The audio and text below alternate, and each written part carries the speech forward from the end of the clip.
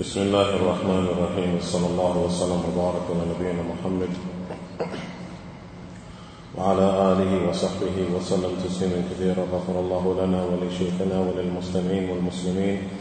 يقول الإمام المجدد محمد بن عبد الوهاب رحمه الله تعالى في رسالته آداب المشي إلى الصلاة، ويقرأ في البواقي من أوساطه إن لم يكن عذر وإلا قرأ بأقصر منه، ولا بأس بجهر امرأة في الجهرية إذا لم يسمعها أجنبي، والمتنفل في الليل يراعي المصلحة، فإن كان قريبا منه من يتأذى بجهره أصر، وإن كان ممن يستمع له جهر، وإن أصر في جهر وجهر في سر بنى على قراءته.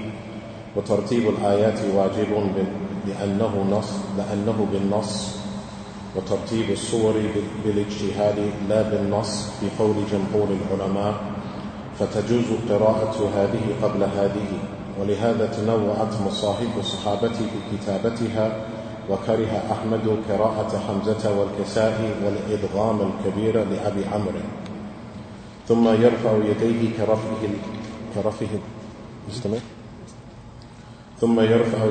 كرفه الأول بعد فراغه من القراءة، وبعد أن يثبت قليلا، ثم يرجع إليه نفسه حتى يرجع إليه نفسه. نعم. ثم يرفع يديه كرفه الأول بعد فراغه من القراءة، وبعد أن يثبت قليلا حتى يرجع إليه نفسه، ولا يصل قراءته بتكبير الركوع، فيكبر فيدعو يديه مفرجة الأصابع على ركبتيه ملقما كل يد ركبة، ويمد ظهره مستويا، ويجعل رأسه حياله لا يرفعه ولا يخفضه، لحديث عائشة، ويجافي مرفقيه عن جنبيه، لحديث أبي حميد، ويقول في ركوعه سبحان ربي العظيم، لحديث حذيفة رواه مسلم. وأدنى الكمال 3 وأعلاه في حق الإمام 10، وكذا حكم سبحان ربي الأعلى في السجود. بسم الله الرحمن الرحيم. الحمد لله نحمده ونستعينه ونستغفره، ونعوذ بالله من شرور أنفسنا وسيئات أعمالنا، ونشهد أن لا إله إلا الله وحده لا شريك له، له الملك وله الحمد وهو على كل شيء قدير. ونشهد أن محمدا عبد الله وخليله ورسوله، أرسله رحمة للعالمين، فبلغ الرسالة وأدى الأمانة ونصح للأمة، وجاهد في الله حق جهاده، صلوات الله وسلامه عليه،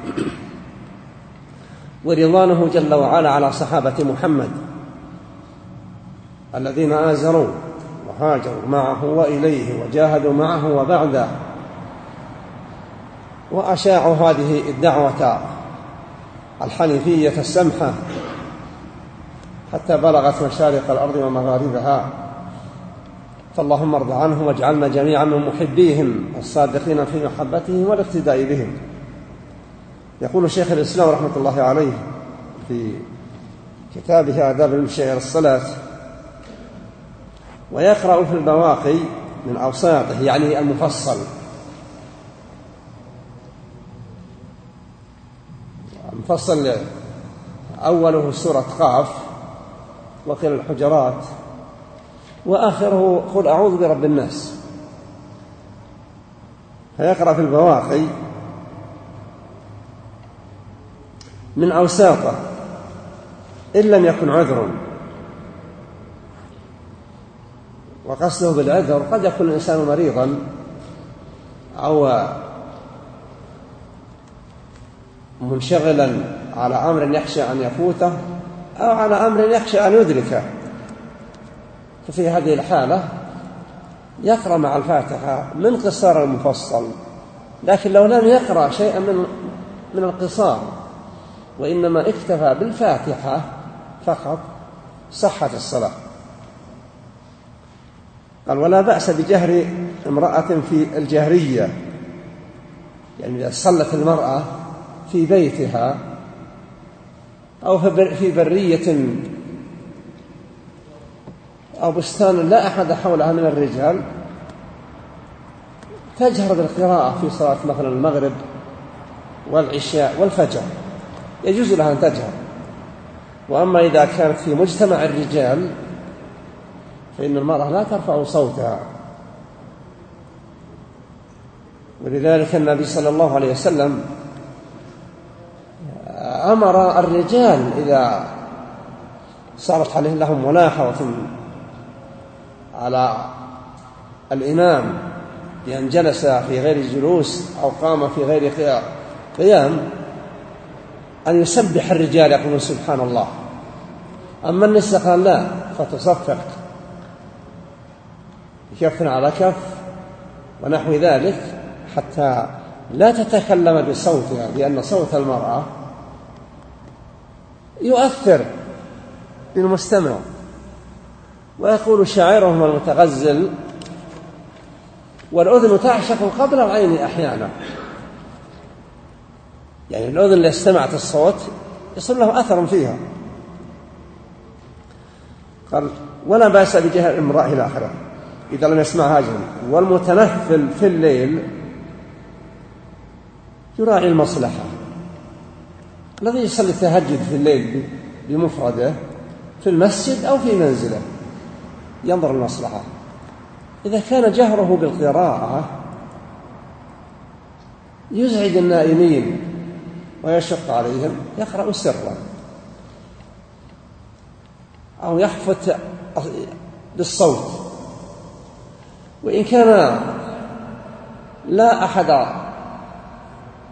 يتشوش من قراءته أو كان عنده من يحب أن يستمع فإنه يرفع الصوت بحيث يسمع قراءته من حوله. فهو لابد من أن يراعي المصلحة. المصلحة رفع الصوت رفعه حتى يسمعه من كان حاضرا أو من قد يكون حضر من الملائكة لاستماع القراءة. فإن كان قريبا منه من يتأذى بجهره أسر. والله دل قال: ولا تجهر بصلاتك ولا تخافت بها وابتغي بين ذلك سبيلا. يعني لا ترفع صوتك يتأذى به الآخرون ولا تخفضه بحيث لا يسمعه أحد. قال: وإن كان ممن يستمع له جهرا، إذا كان حوله أحد يستمع له. وإن أسر بجهر صلى العشاء أو المغرب أو الفجر ونسي واستمر يقرأ الفاتحة بدون رفع الصوت، حال ما يتذكر يتمها أو إن كان أتمها يبني على ما قرأ ولا يحتاج إلى سجود سهو.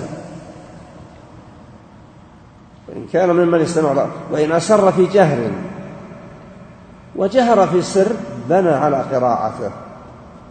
لو في مثلا يقرأ الفاتحة سرا إلى أن قال اهدنا الصراط المستقيم ثم تذكر أنها جهرية كمل صراط الذين إلى آخره.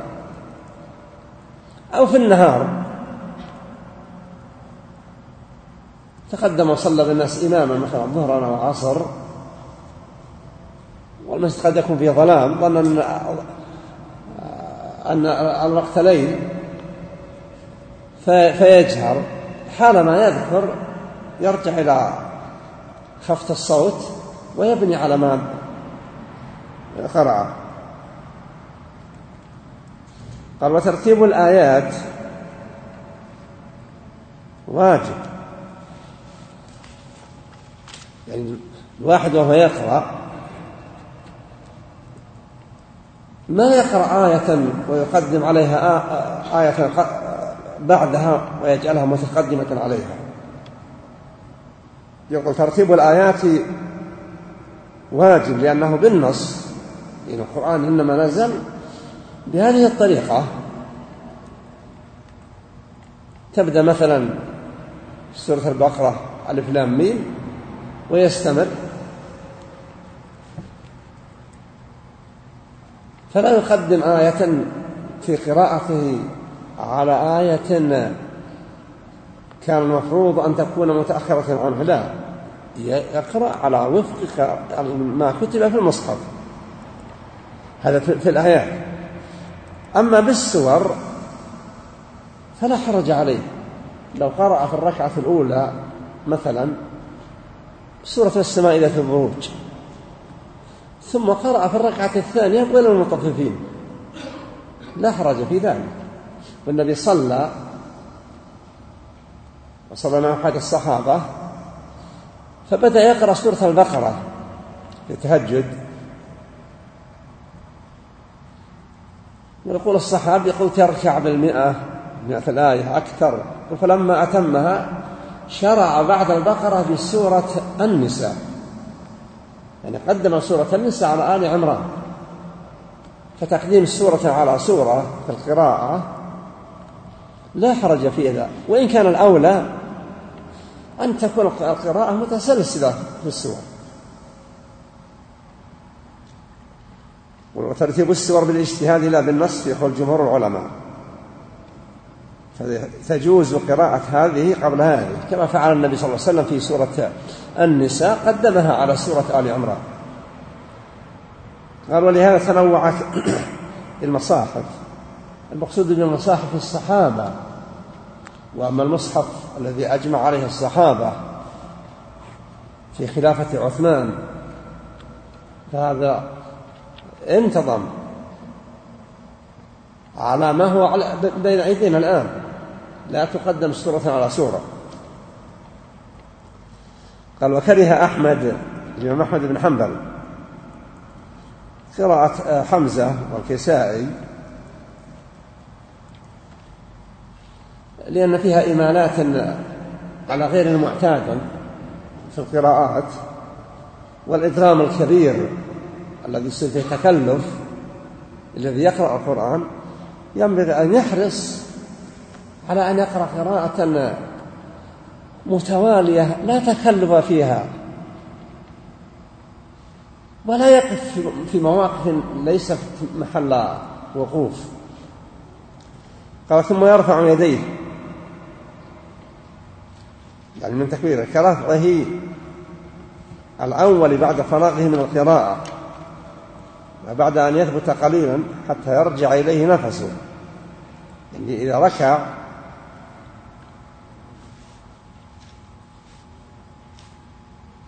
يقول ثم يرفع يديه كرفعه لأول مرة. إذا أراد أن يركع هو عندما يكبر تكبيرة الإحرام يرفع يديه حتى تكون محاذية أطراف أصابعه لأذنيه، أو على الأقل موازية للكتفين المنكب.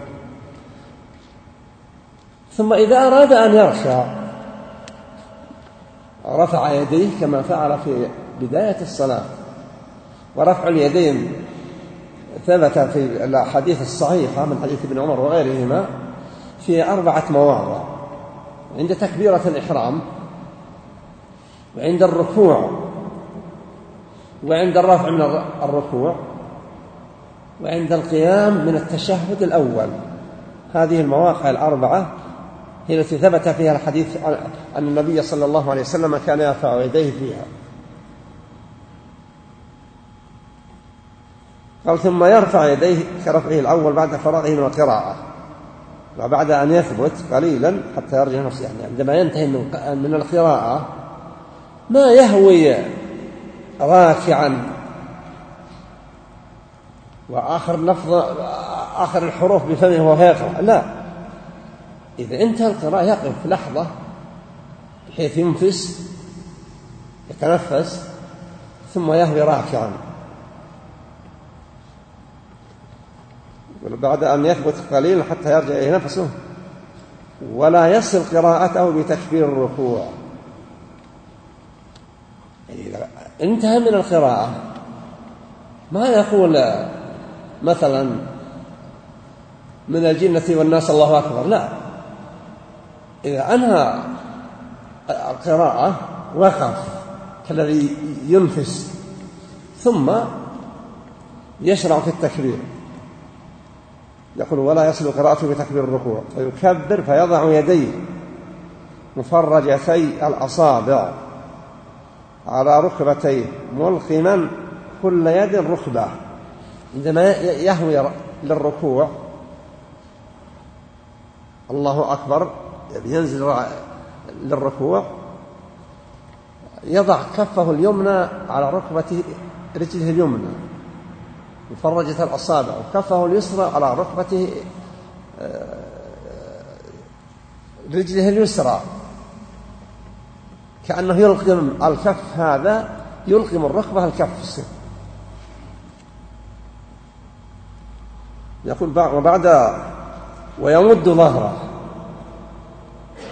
إذا ركع ما جعل ظهره له سلام مرتفع ولا حسر الظهر حتى يكون وسط الظهر هو المنخفض، لا، يمد صلبه متساويا، ويمد أيضا الرقبة امتداد الظهر، ولا يرفع رأسه رفعا ولا يدليه، وإنما يكون وسطا بين ذلك، ويمضغ مستوى ويجعل رأسه حياله، يعني معتدلا لا يرفعه ولا يخفضه.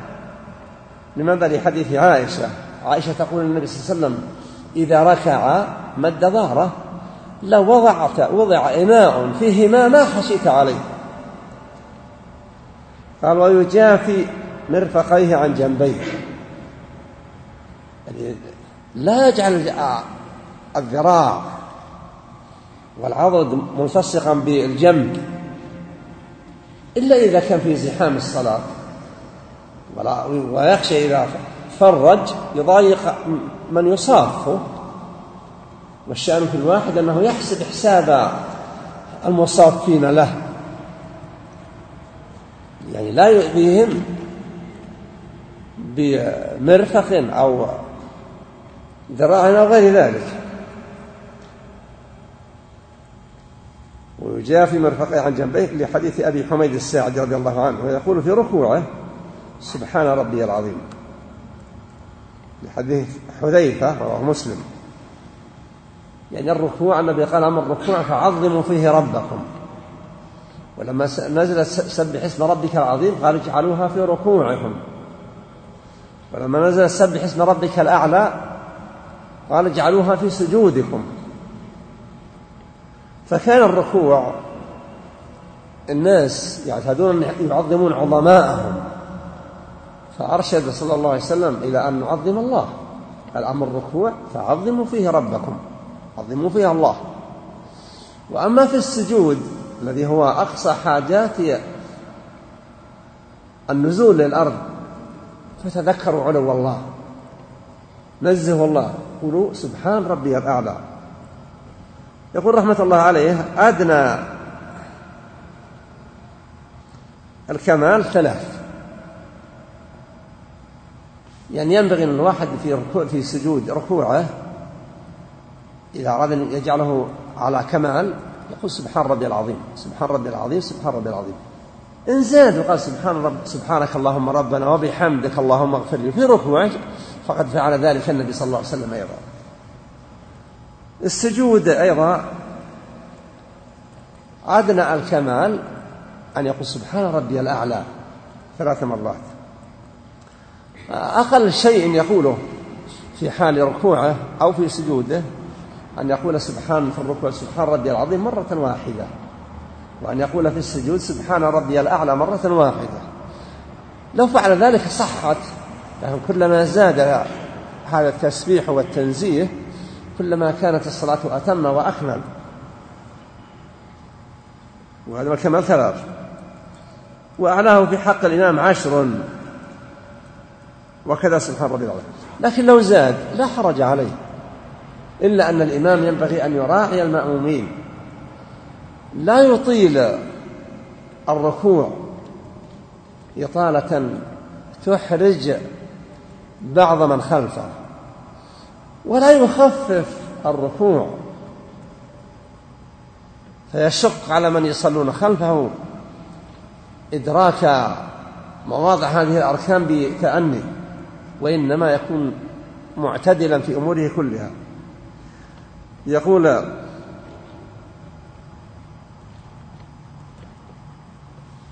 والنبي قال أما الركوع فعظموا فيه ربكم، قال وأما في السجود فألحوا في الدعاء، فقم يعني حري أن يستجاب لكم. ويقول النبي صلى الله عليه وسلم: أقرب ما يكون العبد من ربه وهو ساجد. فينبغي للواحد في حال سجود أن يتذكر قربه من مولاه فيكثر من الطلبات. ولا شك أن أهم الطلبات أن يثبته الله على دينه. وإذا كان النبي كان يكثر من قول: يا مقلب القلوب ثبت قلبي على دينك. فقيل له: أتخاف وأنت رسول الله؟ قال: وما يؤمنني وقلوب العباد بين أصبعين من أصابع الرحمن. فأنت أيها المصلي في حال ركوعك إذا أردت الركوع ارفع يديك حتى يكون كل كف يحاذي المنكب، الكتف، كل كف. إن ارتفع قليلا إلى أن يكون يحاذي أطراف الأذنين فلا حرج. ثم إذا سجدت إذا كنت وحدك أو إمام ففرج أنصب الذراع بحيث لو جاء شيء صغير مر من تحت العضد ما صار فيه مضايقة. وأما إذا كان فيه ازدحام لا تضايق مصافك في مرفقك أو ذراعك، وإنما يعمل العمل الذي لا يتأذى منه ولا تتأذى منه. ثم يكثر الواحد من الدعاء. ينبغي للواحد إذا دخل في الصلاة أن يحرص على استذكار الأمور التي يهمها أن تحصل له في أمور دينه أو دنياه، لا حرج. إلا أن الدعاء كلما كان متعلقا بمطالب الآخرة كلما كان أولى، لكن لا حرج أن يسأل ربه أمر دين أو دنيا في صلاته. أسأل الله جل وعلا أن يوفقنا جميعا لأداء هذه العبادة على أكمل حالات الأداء، وأن نكون محسنين الاقتداء برسول الله صلى الله عليه وسلم، وأن ينفعنا الله بها في حياتنا وآخرتنا، إنه مجيب الدعاء.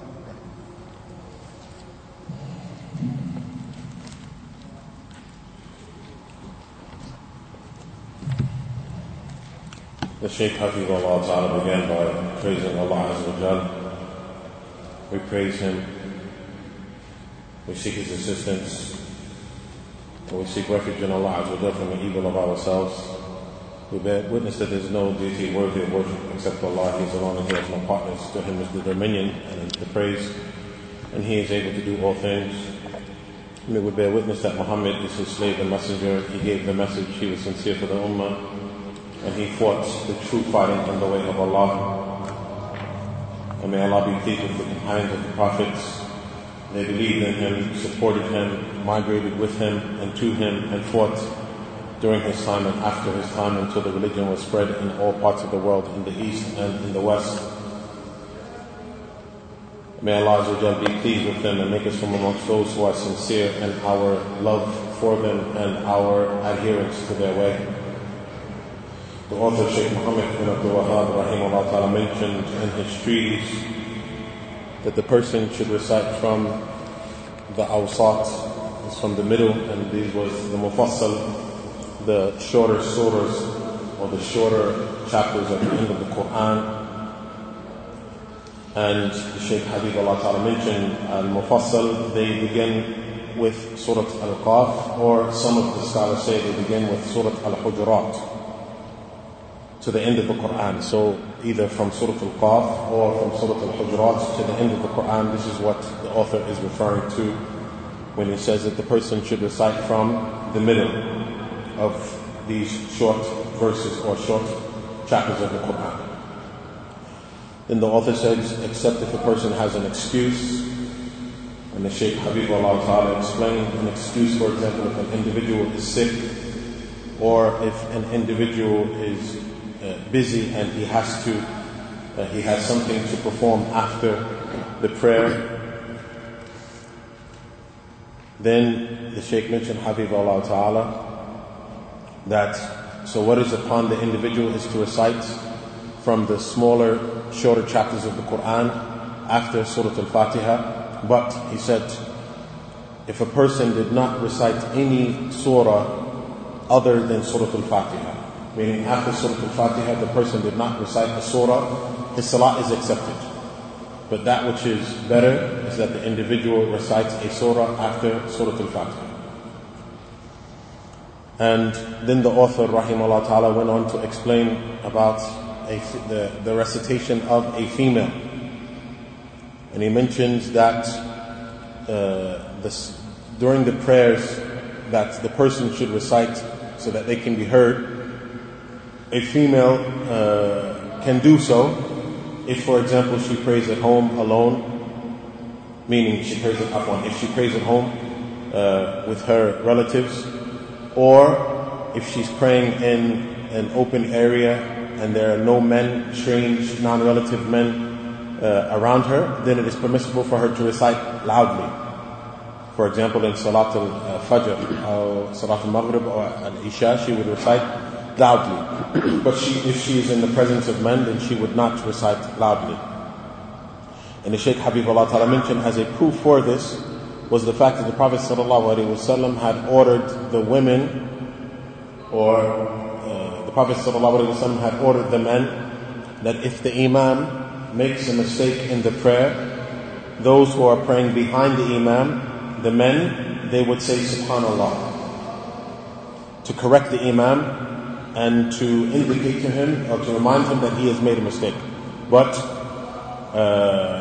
the women, the Prophet ﷺ ordered the women to clap their hands so their voices should not be heard. So this is a proof to say that the female, she should not recite loudly in the company of non-mahrams.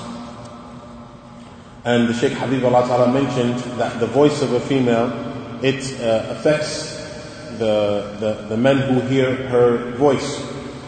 And he mentioned lines of poetry that were mentioned about an individual who is trying to attract females. He mentioned that the voice of the female had affected him even before he saw, or even before he saw her. So this shows you that the voice of the female it creates a problem for those who are listening. Then the author rahimahullah ta'ala mentioned about the one who is praying the supererogatory prayer at night. He should consider the benefit of the situation, the good or the bad of it. And the Shaykh mentioned Habibullah Ta'ala, for example, if a person is praying at night and he's praying in the masjid or outside of the masjid, then the person should look at the maslahah, they should look at the benefit. If there are people who are sleeping, for example, then he should recite quietly. He should not raise his voice during his recitation. But if there are people who are awake and they want to hear his recitation, then he should recite loudly. And likewise, if there are people who are present but they can't really hear him, then he should likewise recite loudly. So the point is that the person looks at the benefits. And likewise, as Shaykh Habibullah Ta'ala mentioned, you would also have the malaika listening to him. So if you have people that are present, individuals that are present that want to hear your recitation and can benefit from the recitation, then there's no problem that you recite loudly. And he mentioned the verses of the Quran where Allah Ta'ala mentioned, and do not raise your voice loudly with the Quran and do not lower it, but seek a middle course. So the Shaykh Habibullah Ta'ala mentioned in general when a person recites, for example at night, then the person shouldn't raise their voice very loudly, nor should they lower it, but they should find a middle course. Then the Shaykh Habibullah Ta'ala mentioned, if a person, and the author mentioned it, and the Shaykh Habibullah Ta'ala explained it, if the person recites loudly during one of the prayers where he shouldn't, for example, Salat al-Asr or Salat al-Dhuhr, but the person forgets and he recites loudly, then as soon as he remembers, then he should recite according to what is mandated in that prayer. So for example, if he begins to recite in Salat al-Dhuhr or Salat al-Asr, he begins to recite loudly. And then while he's in the recitation, he realizes that he shouldn't be doing so, then he would immediately lower his voice.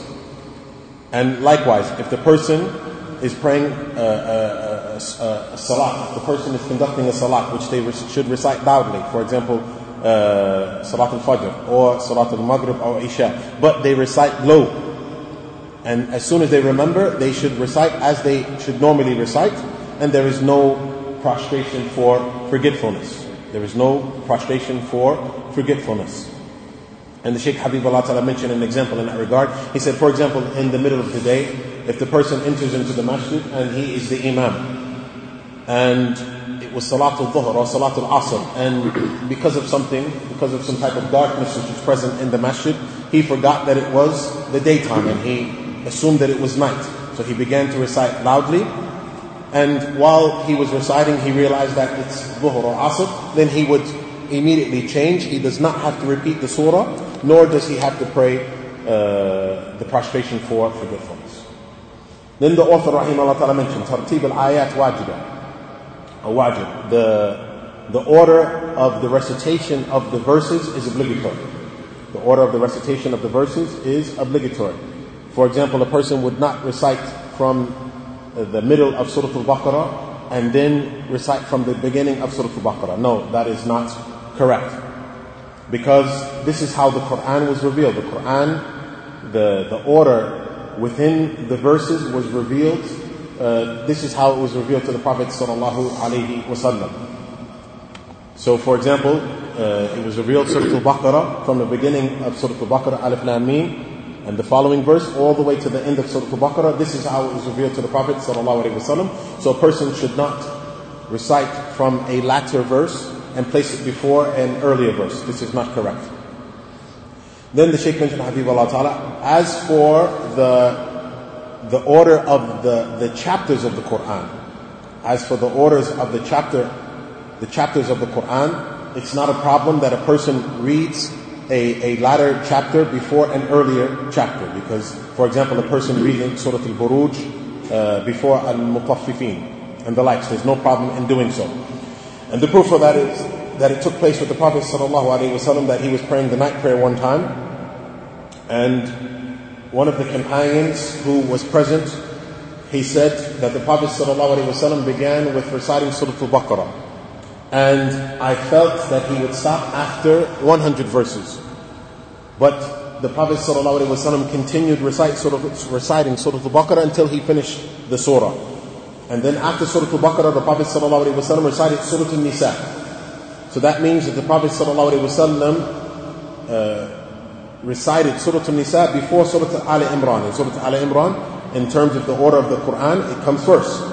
So this shows you that it is permissible for a person to do so. But that which is recommended and preferred is that the person recites the verses, that which is recommended and preferred is the person recites the chapters in the order that they are present in. And he said, but if a person does opposite to that, then it is accepted, as he mentioned was done by the Prophet ﷺ in his recitation of Surah Al-Nisa before Surah Al-Imran. Then he said, in terms of the masahif of the Sahaba, in terms of the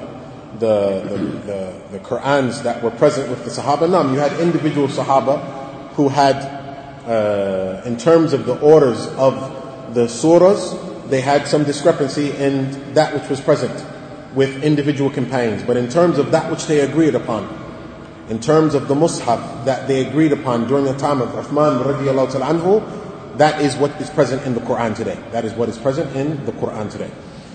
And then the author rahimahullah ta'ala mentioned that Imam Ahmad bin Hanbal rahimahullah ta'ala, he disliked that a person would recite from the different recitations, Al-Hamza, Wal-Kasa'i, Wal-Idgham Al-Kabir, Li-Abi Amrin.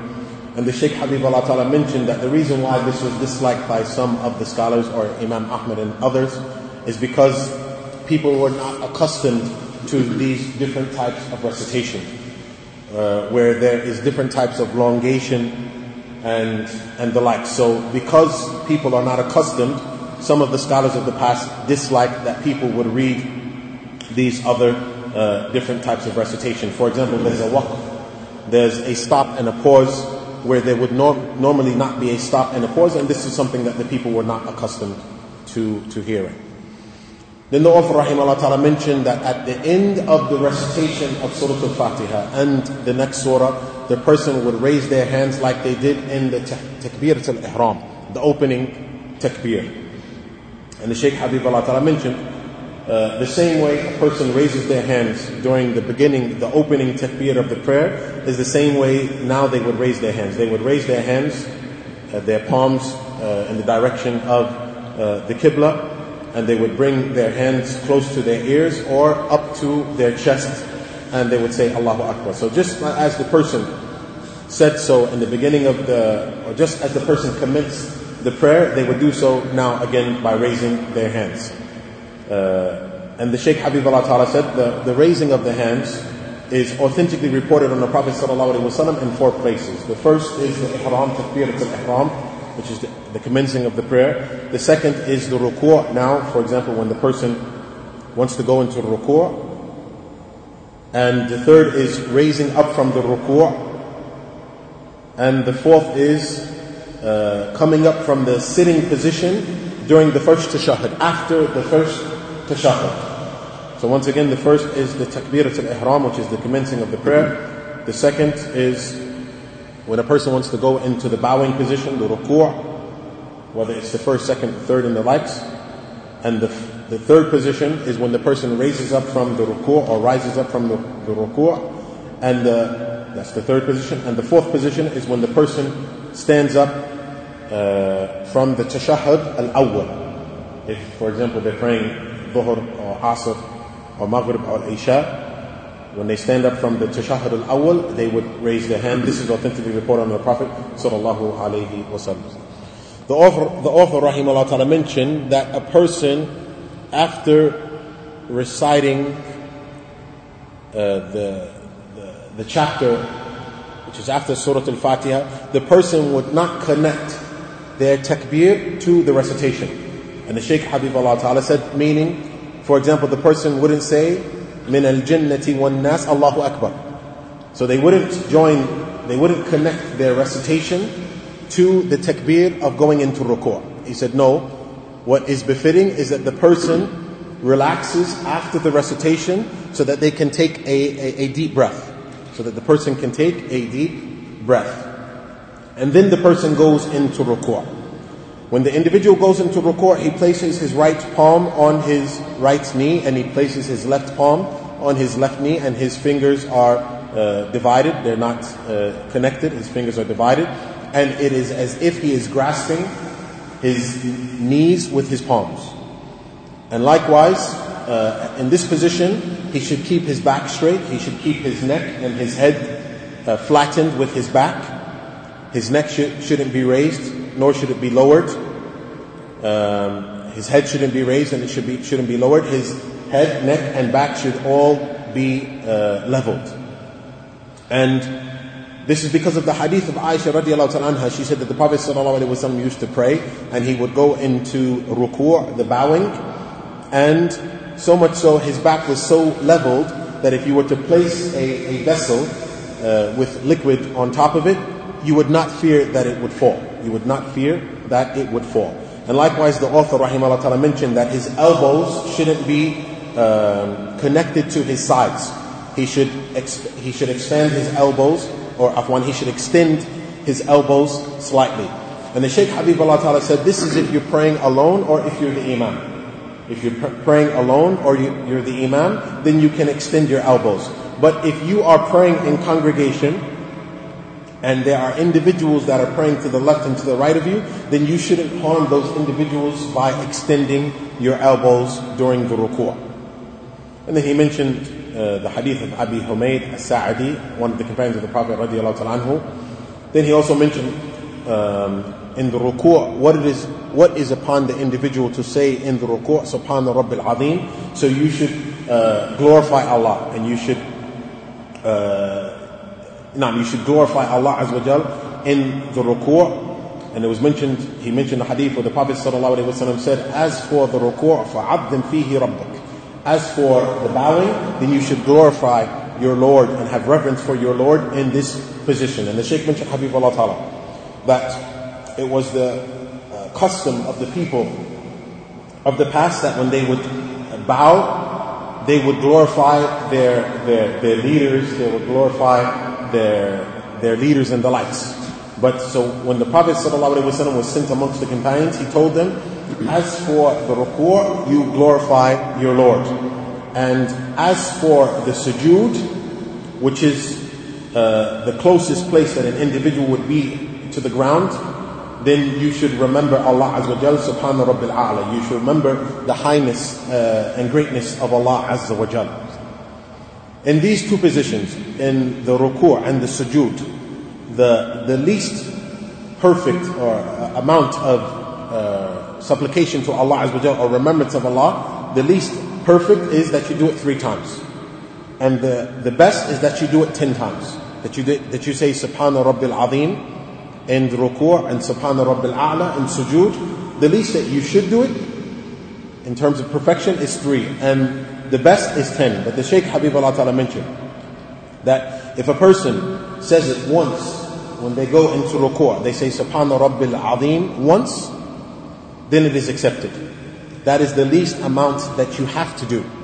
So the least amount which is mandatory is to do it once, is to say it once. And the least amount which is the least of perfection is that you do it 3 times. And the most is 10 times. And the Shaykh said, Habibullah Ta'ala, but you can do it more than 10. He said, Habibullah Ta'ala, that you can do it more than 10. And the Shaykh Habibullah Ta'ala said, in terms of doing it more in the ruku' and the sujood, if you're the imam, once again, it is incumbent that you focus on or you consider those who are praying behind you. So you should not elongate your ruku' so much so that the people that are praying behind you are burdened with the standing.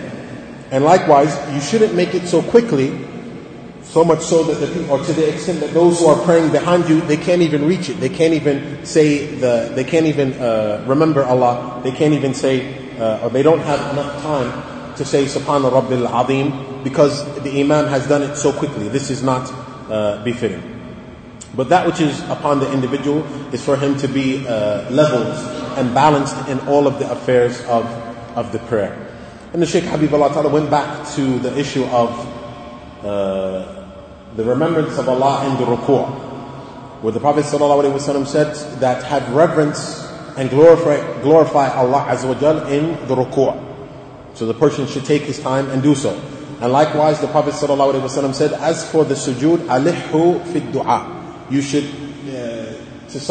for lack of better words, you should beg. You should literally beg your Lord and supplicate to Him when you're in sujood. And he mentioned the justification for that is that the hadith of the Prophet ﷺ, أَقْرَبُ مَا يَكُونُ الْعَبْدُ مِنْ رَبِّهِ وَهُوَ سَاجِدٌ. The closest that an individual is in this life to his Lord is when he is in prostration. So it is befitting that an individual begs Allah and seeks what he needs from Allah Azza wa Jal. And the Shaykh Hafizahullah Ta'ala said the most important thing that a person needs from his Lord Ta'ala is that Allah makes him firm in his religion. Is that Allah Azza wa Jal makes him firm in his religion. As the Prophet ﷺ said, "O the turner of the hearts, make our hearts firm on your religion." When this was heard by some of the companions, they said to the Prophet ﷺ, "Do you fear?" The Prophet ﷺ said, "And what guarantees me when the hearts of the servants are between the fingers of his Lord?" Then the Shaykh Habibullah Ta'ala mentioned that when the individual raises from the ruku', when they raise from the bowing, likewise they raise their hands similar to how they raise their hands during the other times in the prayer, meaning close to the ears or at the level of the chest. And the Shaykh Habibullah Ta'ala mentioned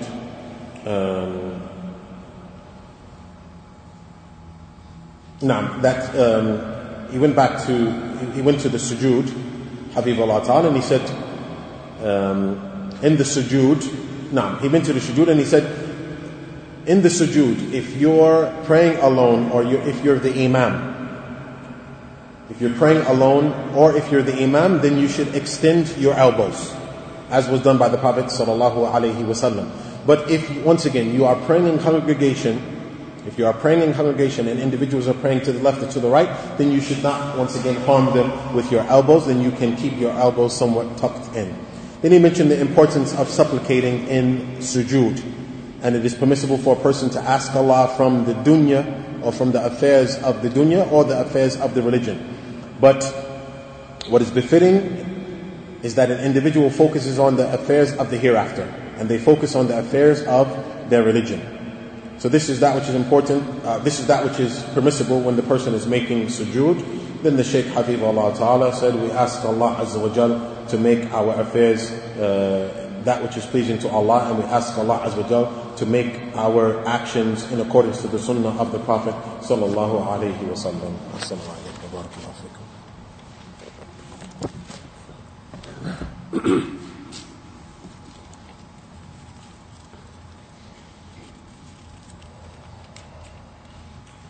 يقول السائل: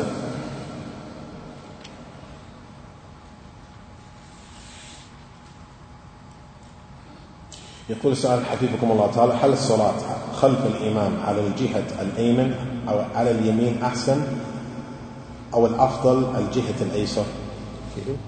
هل الصلاة خلف الإمام على اليمين أفضل أو اليسار؟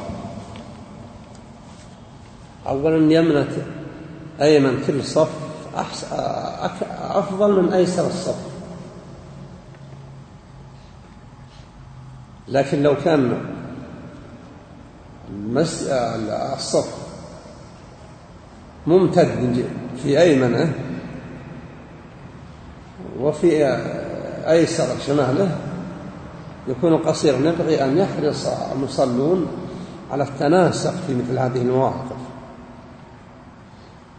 حتى يكون كأن الإمام من على يمينه بقدر من على يساره.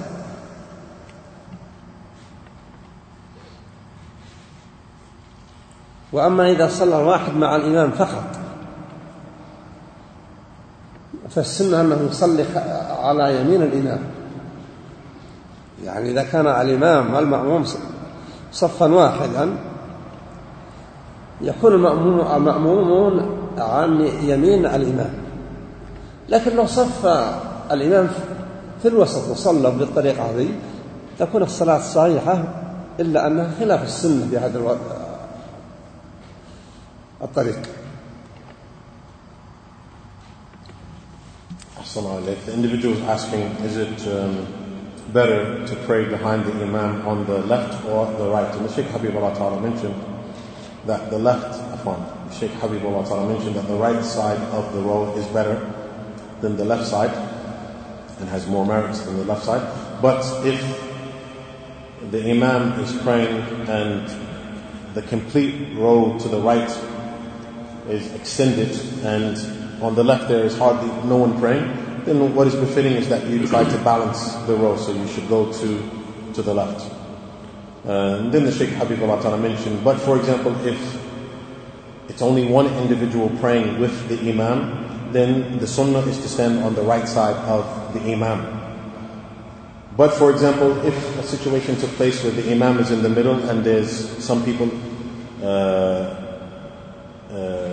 if it took place, for example, if the Imam is in the middle and some people on the left and some people come to pray next to the Imam, not behind the Imam, next to the Imam on the right, then the salat is accepted, but it is in opposition to the sunnah. It is in opposition to the sunnah.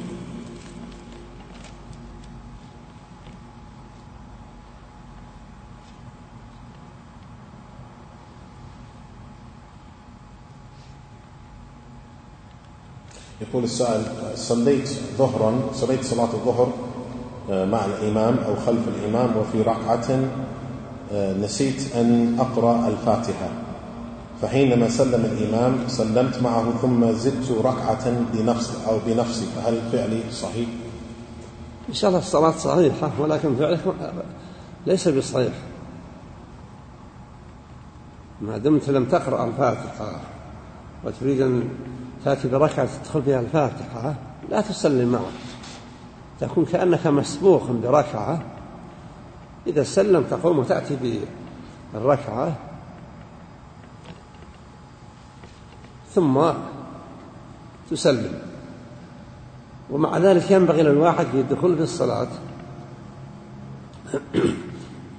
أن يعود نفسه استذكار ما ينبغي أن يقوم به من قراءة، فيبادر لقراءة الفاتحة في جهرية أو في سرية، أضمن لسلامة الصلاة وأكثر احتياط. Individuals asking, I prayed Salat al-Dhuhr with an Imam and I forgot to recite Surah al-Fatiha with him.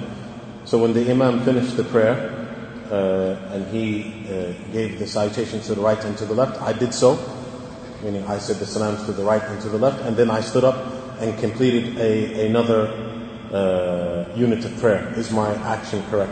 The Shaykh mentioned, Habibullah Ta'ala, the Salat is correct, it is accepted, but your action is incorrect. You should have, if you had something to complete, you should have not made the taslim with the Imam. You should have not made the taslim with the Imam. Once the Imam made the taslim, you should have stood up and completed the unit that you had to bring. And the Shaykh mentioned, Habibullah Ta'ala, it's befitting that an individual, when they enter into the prayer, that they focus on their recitation. That they focus on their recitation and they keep in mind that it's incumbent upon them to recite.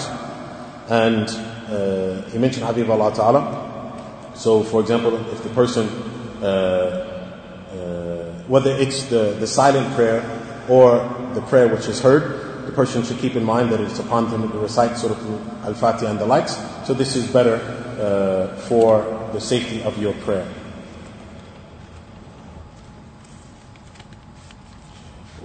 بناء على هذا السؤال، فهل نفهم أن قراءة سورة الفاتحة واجبة على المأموم كذلك؟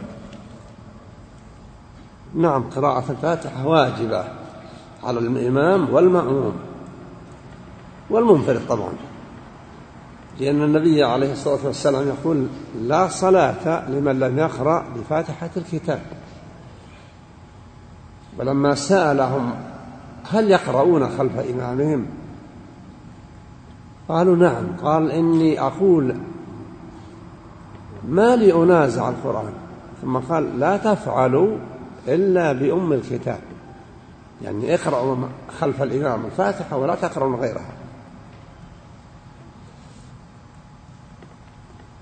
Then Habibullah Ta'ala, then Shaykh Habibullah Ta'ala, I asked him, so we understand that it's incumbent for the individual to recite Surah Al-Fatiha. He said yes, it's wajib, it's obligatory for them to recite Surah Al-Fatiha, the Imam and the one praying behind him. Because of the statement of the Prophet ﷺ, there is no prayer for the person that does not recite the mother of the book, Al-Fatiha.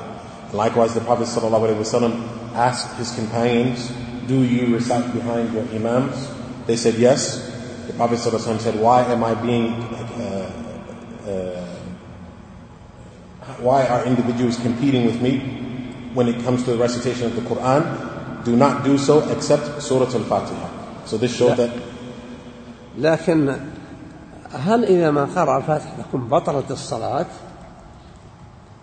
يأتي حديث أيما صلاة لم يقرأ فيه بفاتحة الكتاب فهي خداج، ما قال باطلة، وإنما تكون ناقصة غير كمال. والواحد يحرص على أن تكون صلاته صلاة كاملة، لكن لو حصل شيء ولا قرأ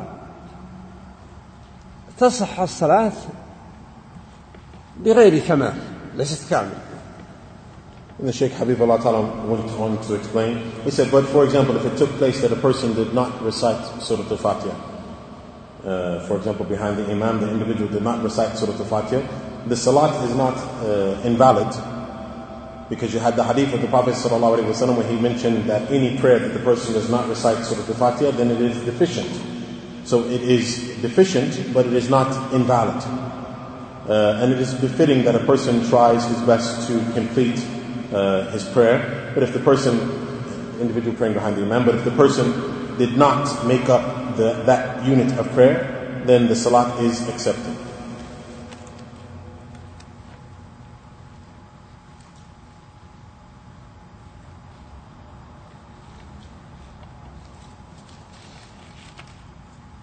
يقول السائل: هناك من يزعم بأنه صحيح أن يجمع المسافر الصلوات بين الصلوات الخمس، أو يجمع الظهر والعصر والمغرب والعشاء في السفر مطلقا من غير زمن إذا كان نيته السفر.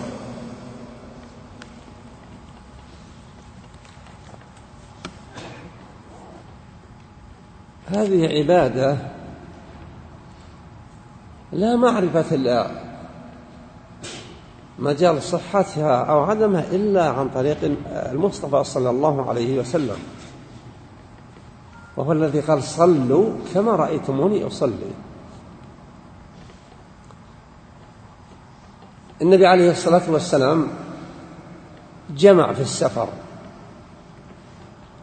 في ظروف خاصة، وغالب وقته يصلي كل صلاة في وقتها.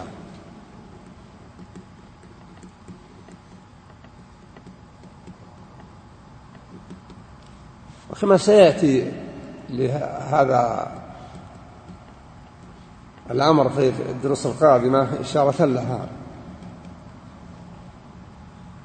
الأماكن التي جمع النبي فيها بين الصلاتين، جمع بين الظهر والعصر في عرفة في صلاة الظهر ليتفرغ ليوم عرفة للاشتغال بالذكر، وجمع بين المغرب والعشاء في مزدلفة ليرتاح، ثم يقوم صلاة الفجر فيواصل العمل بالدعاء عند المشعر الحرام والاستمرار. مثل هذه الظروف إذا وجدت صار جمع هو المقدم، وبغير ذلك فأداء كل صلاة في وقتها هو الأفضل.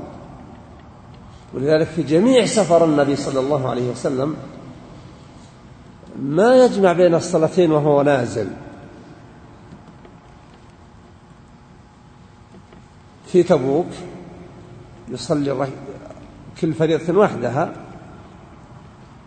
في عام الفتح فتح مكة يصلي كل صلاة في وقتها قصرا. في حجة الوداع كان يصلي الظهر ركعتين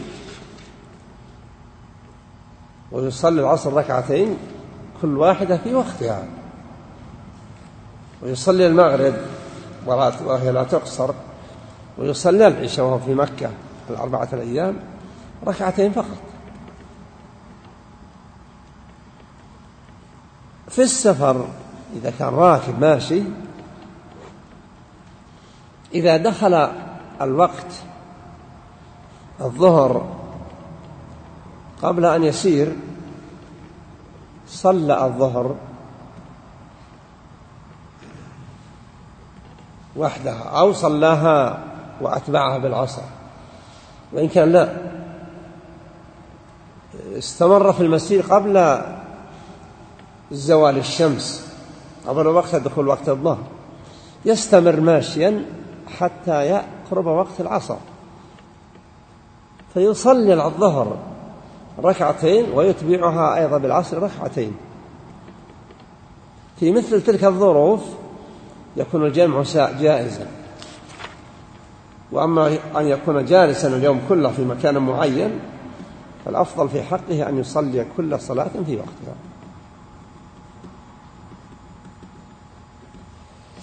أحسن الله إليك. The individual is asking, some of the people claim that it is acceptable and correct to join the prayers during the journey regardless of amount of time and the likes. And the Shaykh Habibullah Ta'ala mentioned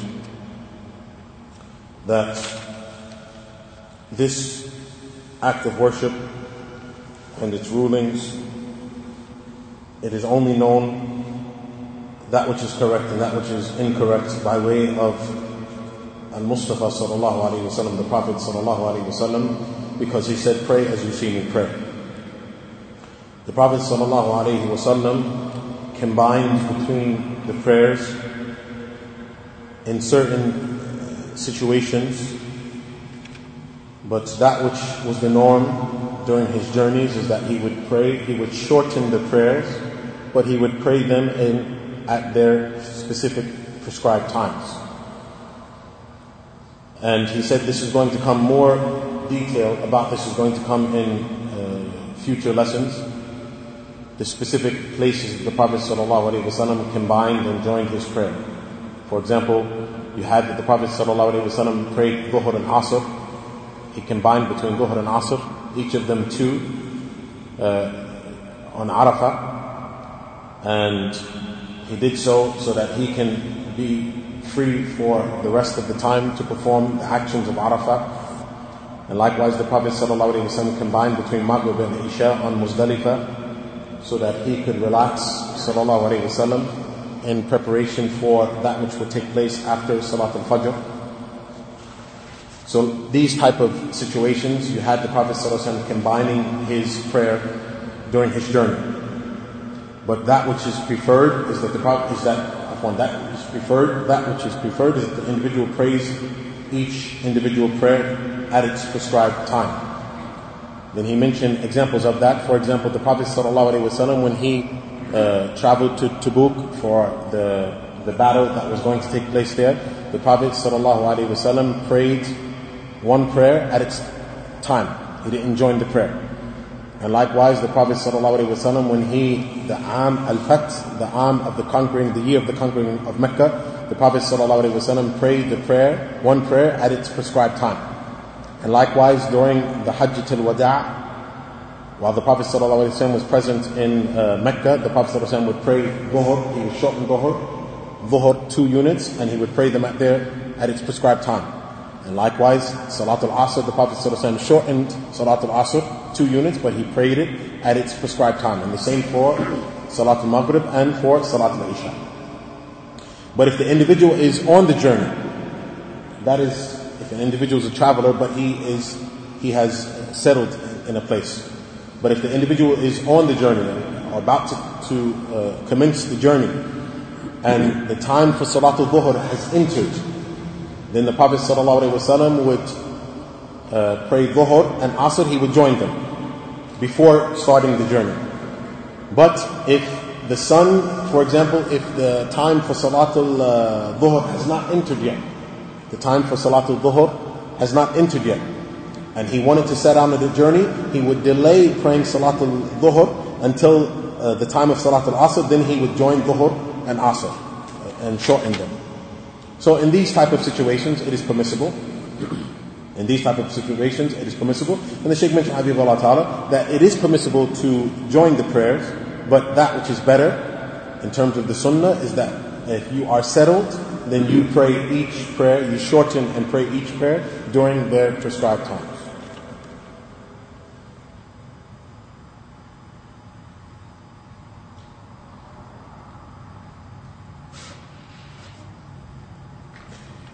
يقول السائل يشتكي أنه ينام أو يشتكي أن نومه ثقيل فينام عند صلاة العصر وصلاة المغرب ويستيقظ عند أذان المغرب، فماذا يفعل؟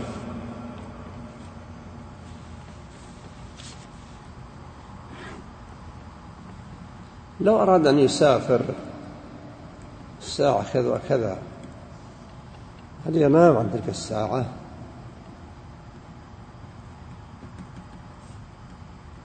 هذه عبادة عظيمة ينبغي أن يوليها من العناية ما تستحق.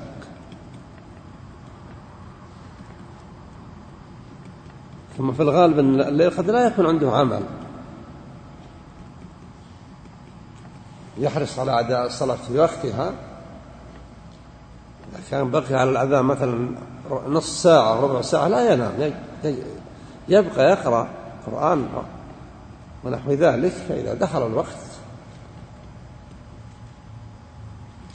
ولا شك أن الصلاة مع الجماعة أفضل وهي تزيد عن الصلاة الواحد المنفرد ب27 درجة.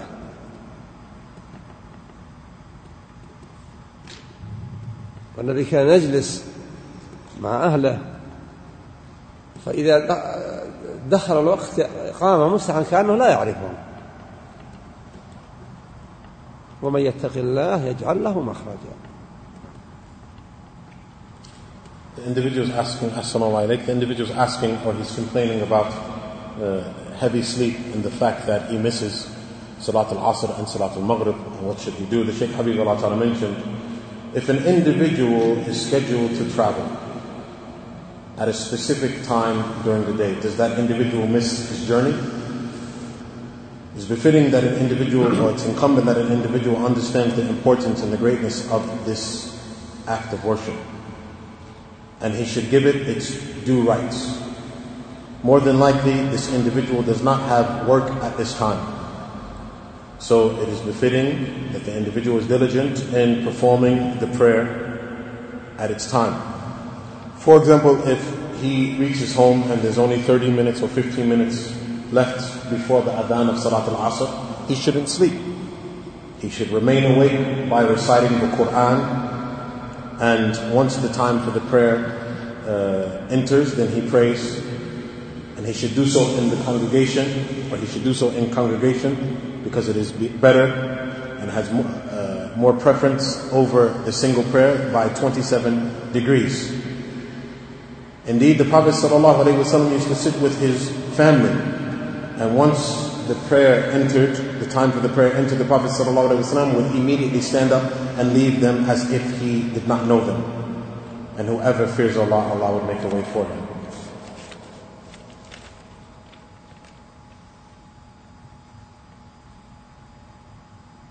يقول السائل أحسن الله إليك، إذا ذكرت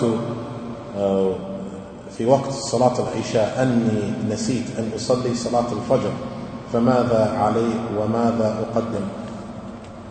إذا لم تذكر إلا وأنت تصلي تلك الصلاة الحاضرة ولا ذكرت الصلاة التي نسيتها، كمل الصلاة اللي أنت فيها ثم أد بعد ذلك الصلاة. أما إذا ذكرت قبل أن تدخل بالصلاة الحاضرة فصل الصلاة التي ذكرتها، فإذا أنهيتها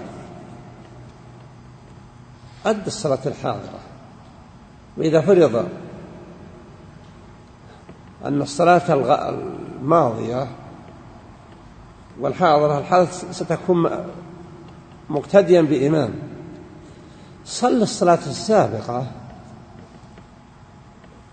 بادر ثم ادخل مع الإمام بالصلاة التي حضرت. والنبي يقول من نام عن صلاة أو نسيها فليصلها إذا ذكرها لا كفارة لها إلا ذلك.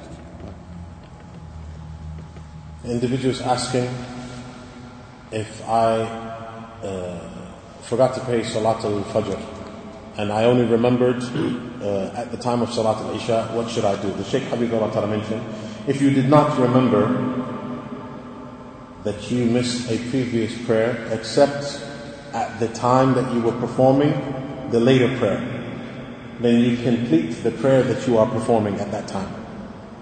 You complete the prayer that you are performing at that time, and once you finish it, then you would make up the previous prayer. But if you remembered before, then you should pray the prayer that you missed at the time that you remember, meaning before the present prayer. Then he mentioned Habibullah Ta'ala, for example, and also if, for example, it's at the time of prayer, a prayer is about to begin and you're going to pray before an imam, you're going to pray, or the imam is about to pray, then the Shaykh Habibullah Ta'ala mentioned that you should pray the previous prayer first. You should start with the previous prayer, and then you enter once again with the imam on the present prayer. This is because the Prophet ﷺ said, whoever sleeps and misses a prayer, then he should pray it as soon as he remembers it. So you would begin with, as long as it's before, you begin with the present prayer. You begin with the previous prayer before praying the present prayer.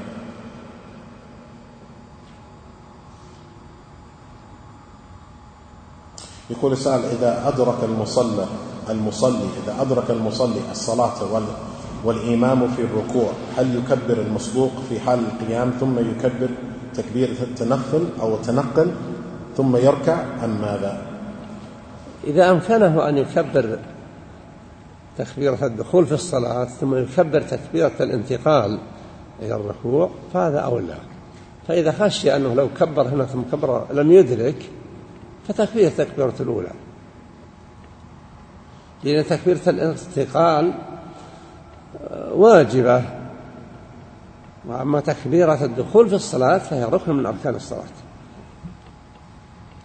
The individual is asking if a person who has entered the congregation after the imam has started the prayer and the imam is in ruku', he's bowing.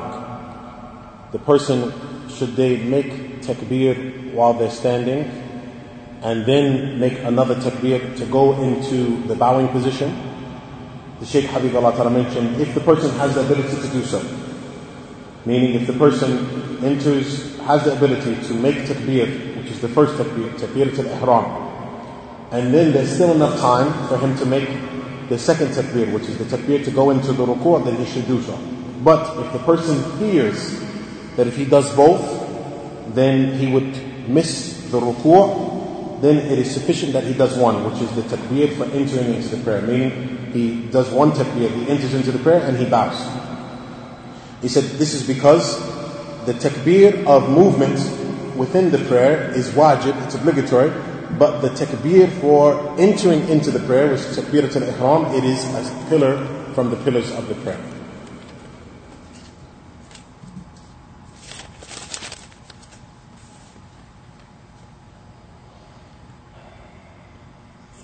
يقول السائل: ما هو آداب الدعاء والكيفية في السجود؟ وهل يجوز للمسلم أن يدعو الله في السجود باللغة الأجنبية؟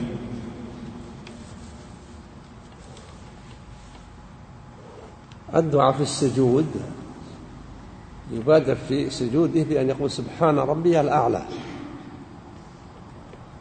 التسبيح والتنزيه، ثم يدخل الدعاء معه.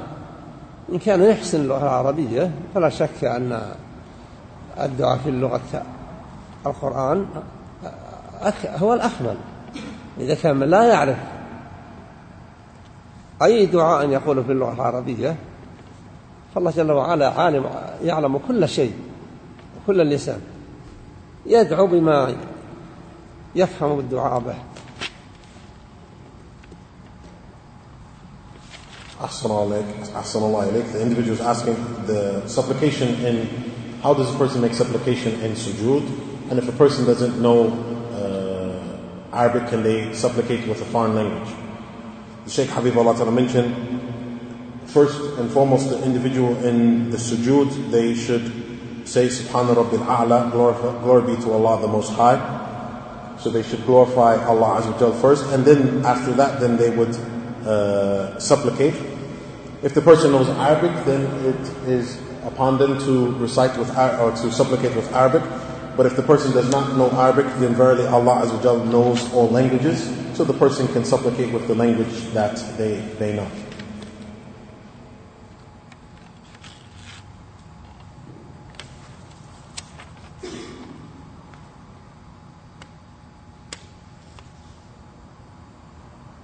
يقول السائل: هل الأفضل أن يبدأ المصلي جماعة ثانية إذا فاته ركوع الإمام من الركعة الأخيرة؟ إذا فاته الركوع ويعرف أن أناسا دخلوا فأفضل أن يصلي معهم. وأما إذا لم يكن دخل أحد، ما رأى أحد، فيدخل ويشمله حديث ما أدركتم صلوا وما فاتكم فأتموا. So the individual is asking, if a person enters into the masjid and they miss the last unit of prayer of the imam, should they start a new congregation? The Shaykh Habibullah Ta'ala mentioned, if the person misses the last unit of prayer with the imam and other people have also entered the masjid with him, then it is okay for them to start a new congregation. But if no one enters late with him, then he should join the present prayer, even if it's at the end, that he should join the present prayer, and he would be basing this on the hadith of the Prophet ﷺ, whatever you catch, then catch it, and whatever you miss, then make it up.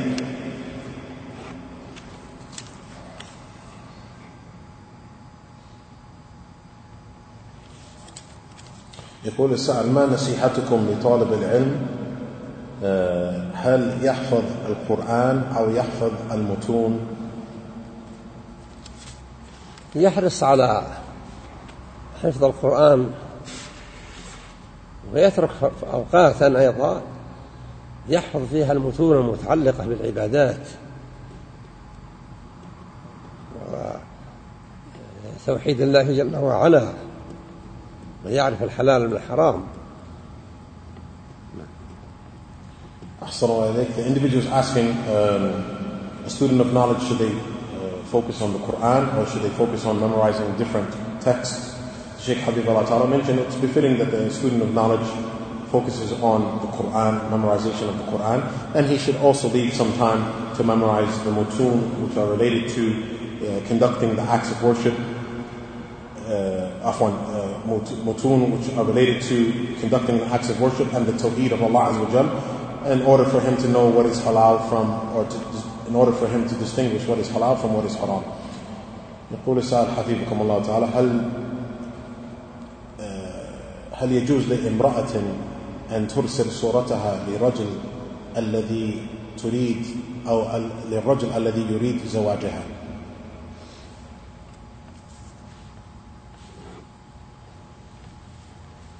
هذه لها عواقبها.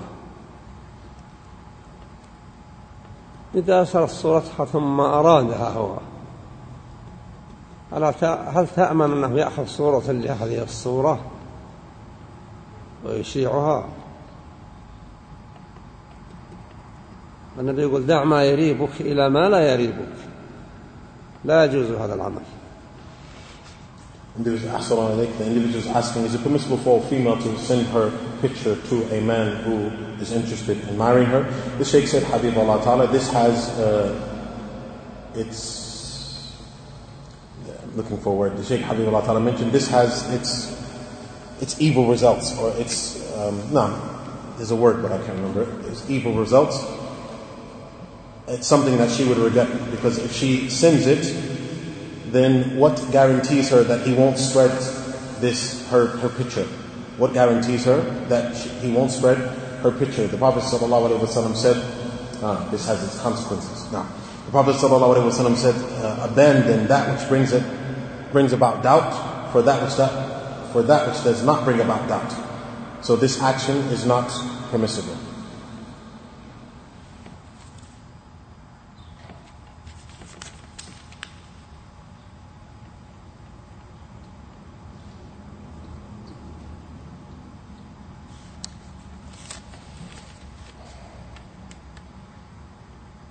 يقول السؤال: ما حكم قراءة الفاتحة مع سورة أخرى في ركعتين الأخيرتين من الصلاة؟ جائز. يجوز للإنسان أن يقرأ مع الفاتحة في الركعة الثالثة والرابعة، أو في الركعة الثالثة فقط المغرب، فلا حرج لو قرأ مع السورة مع الفاتحة سورة. في الحديث الصحيح يقول: كان النبي صلى الله عليه وسلم يقرأ في الركعتين الأوليين من الظهر قدر ما يقرأ القارئ 30 آية، ويقرأ في الركعتين الأخيرتين من الظهر قدر ما يقرأ القارئ 15 آية. فهو في هذه الصفة لم يكتفي بالفاتحة في الركعتين الأخيرتين، فاتحة 7 آيات وبقي أكثر منها، فدل ذلك على الجواز. لكن لو اكتفى فقط بالفاتحة أجزأت الصلاة. والأفضل إذا كانت الركعتان الأوليان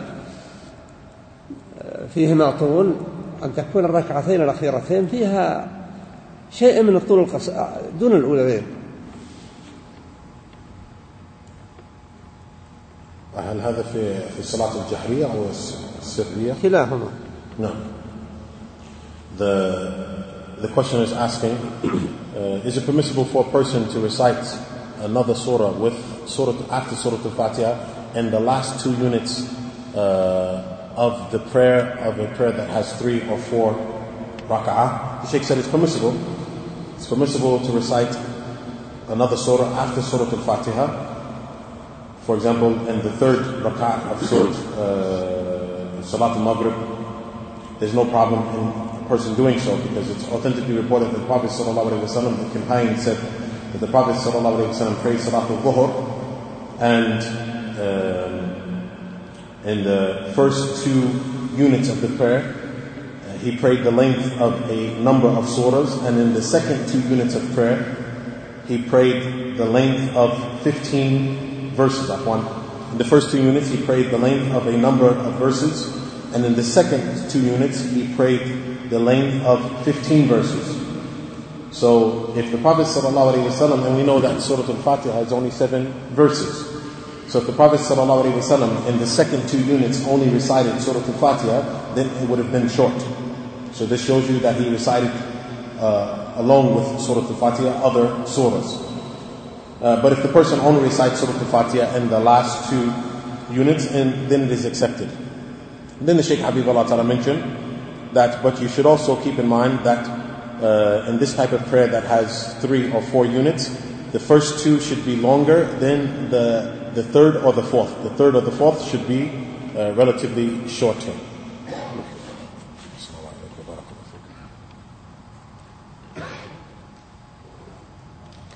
الحمد لله الذي جمعنا في هذا المكان، ونسأل الله جل وعلا أن يكون هذا اجتماعنا هذا اجتماعا مباركا مرحوما، وأن ينفعنا بما نسمع ونقول، وأن يرزقنا بمنه وكرمه الإخلاص في العمل والحرص على موافقة السنة،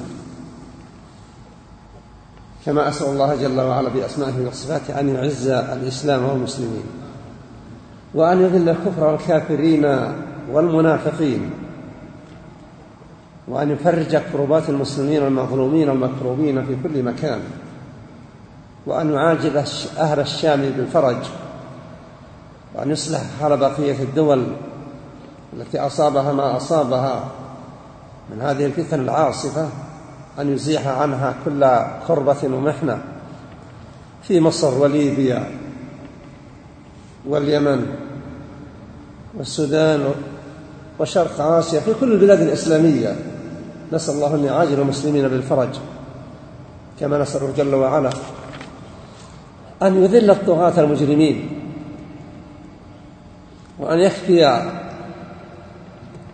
بلادنا وبلاد المسلمين في كل مكان شر الرافضة، الفرقة الاثني عشرية التي تسمي نفسها الجعفرية، سواء في بلاد فارس أو في اليمن الذين يسمون بالحوثية، فكلها تنبع من منبع المذهب الاثني عشري الذي يكفر الصحابة ويلعن أبا بكر وعمر وعثمان وعلي، وأبا بكر وعمر وعثمان، والذين يغلون يؤلهون علي، والذين يقولون ليس فيهم غلو يروا أنه أفضل من هؤلاء جميعا. وقد أجمع الصحابة على أن أفضل الصحابة أبو بكر ثم عمر ثم عثمان ثم علي، فنسأل الله أن يثبت كل من يخالف ذلك في كل الدنيا، كما يسأل جل وعلا أن يحفظ للمملكة أمنها على دينها ودنياها، وأن يجيرها من الفتن، وأن يوفق من تولى أمرها بأن يحرص على حفظ سلامة العقيدة وصيانة الأخلاق وإعلاء شأن الشريعة والأخلاق الإسلامية، وأن يبارك لنا جميعا في أوقاتنا وأعمالنا وأعمالنا وما أعطانا، وأن يوفقنا جميعا لشكر النعم،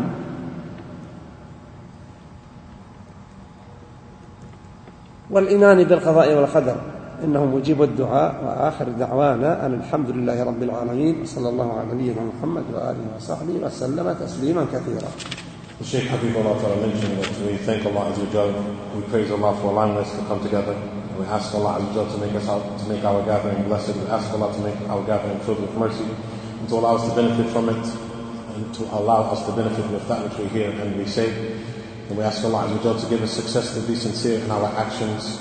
And we ask Allah Azza wa Jal to make our actions in accordance to the Sunnah of the Prophet Sallallahu Alaihi Wasallam. We ask Allah Azza wa Jal with His names and attributes to give might and glory to Islam, and to debase kufr and disbelief. And we ask Allah to give ease to the Muslims in different parts of the world. We ask Allah Azza wa Jal to give ease to the Muslims in Sham, and to give ease to the Muslims in the other parts of the world, those parts which have been afflicted with the present calamity, in Egypt, in Libya, in Sudan, and in Yemen. We ask Allah Azza wa Jal to give those people ease in their affair. We ask Allah Azza wa Jal to rid the Taghut and those who have oppressed. And we ask Allah Azza wa Jal to protect our country from the madhab of the Rafida, those who call themselves Ja'fariya, whether this is in the Persian country or whether this is in Yemen, which they call themselves Houthiyun, because verily they are the followers of the Ithna Ashariya. So those who curse the companions, they curse Abu Bakr, Umar and Uthman.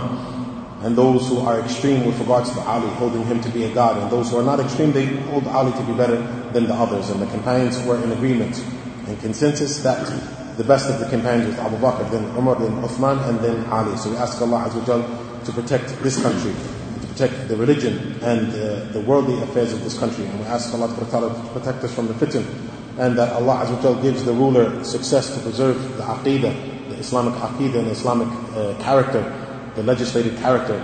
And we ask Allah Azza wa Jal to give us barakat in our time and our actions, and to allow us to be grateful with that which He has given us. And verily Allah is able to do all things, and He is the one to answer the call. And may the peace and blessings of Allah be upon the Prophet Muhammad sallallahu alaihi wasallam, his companions and family members.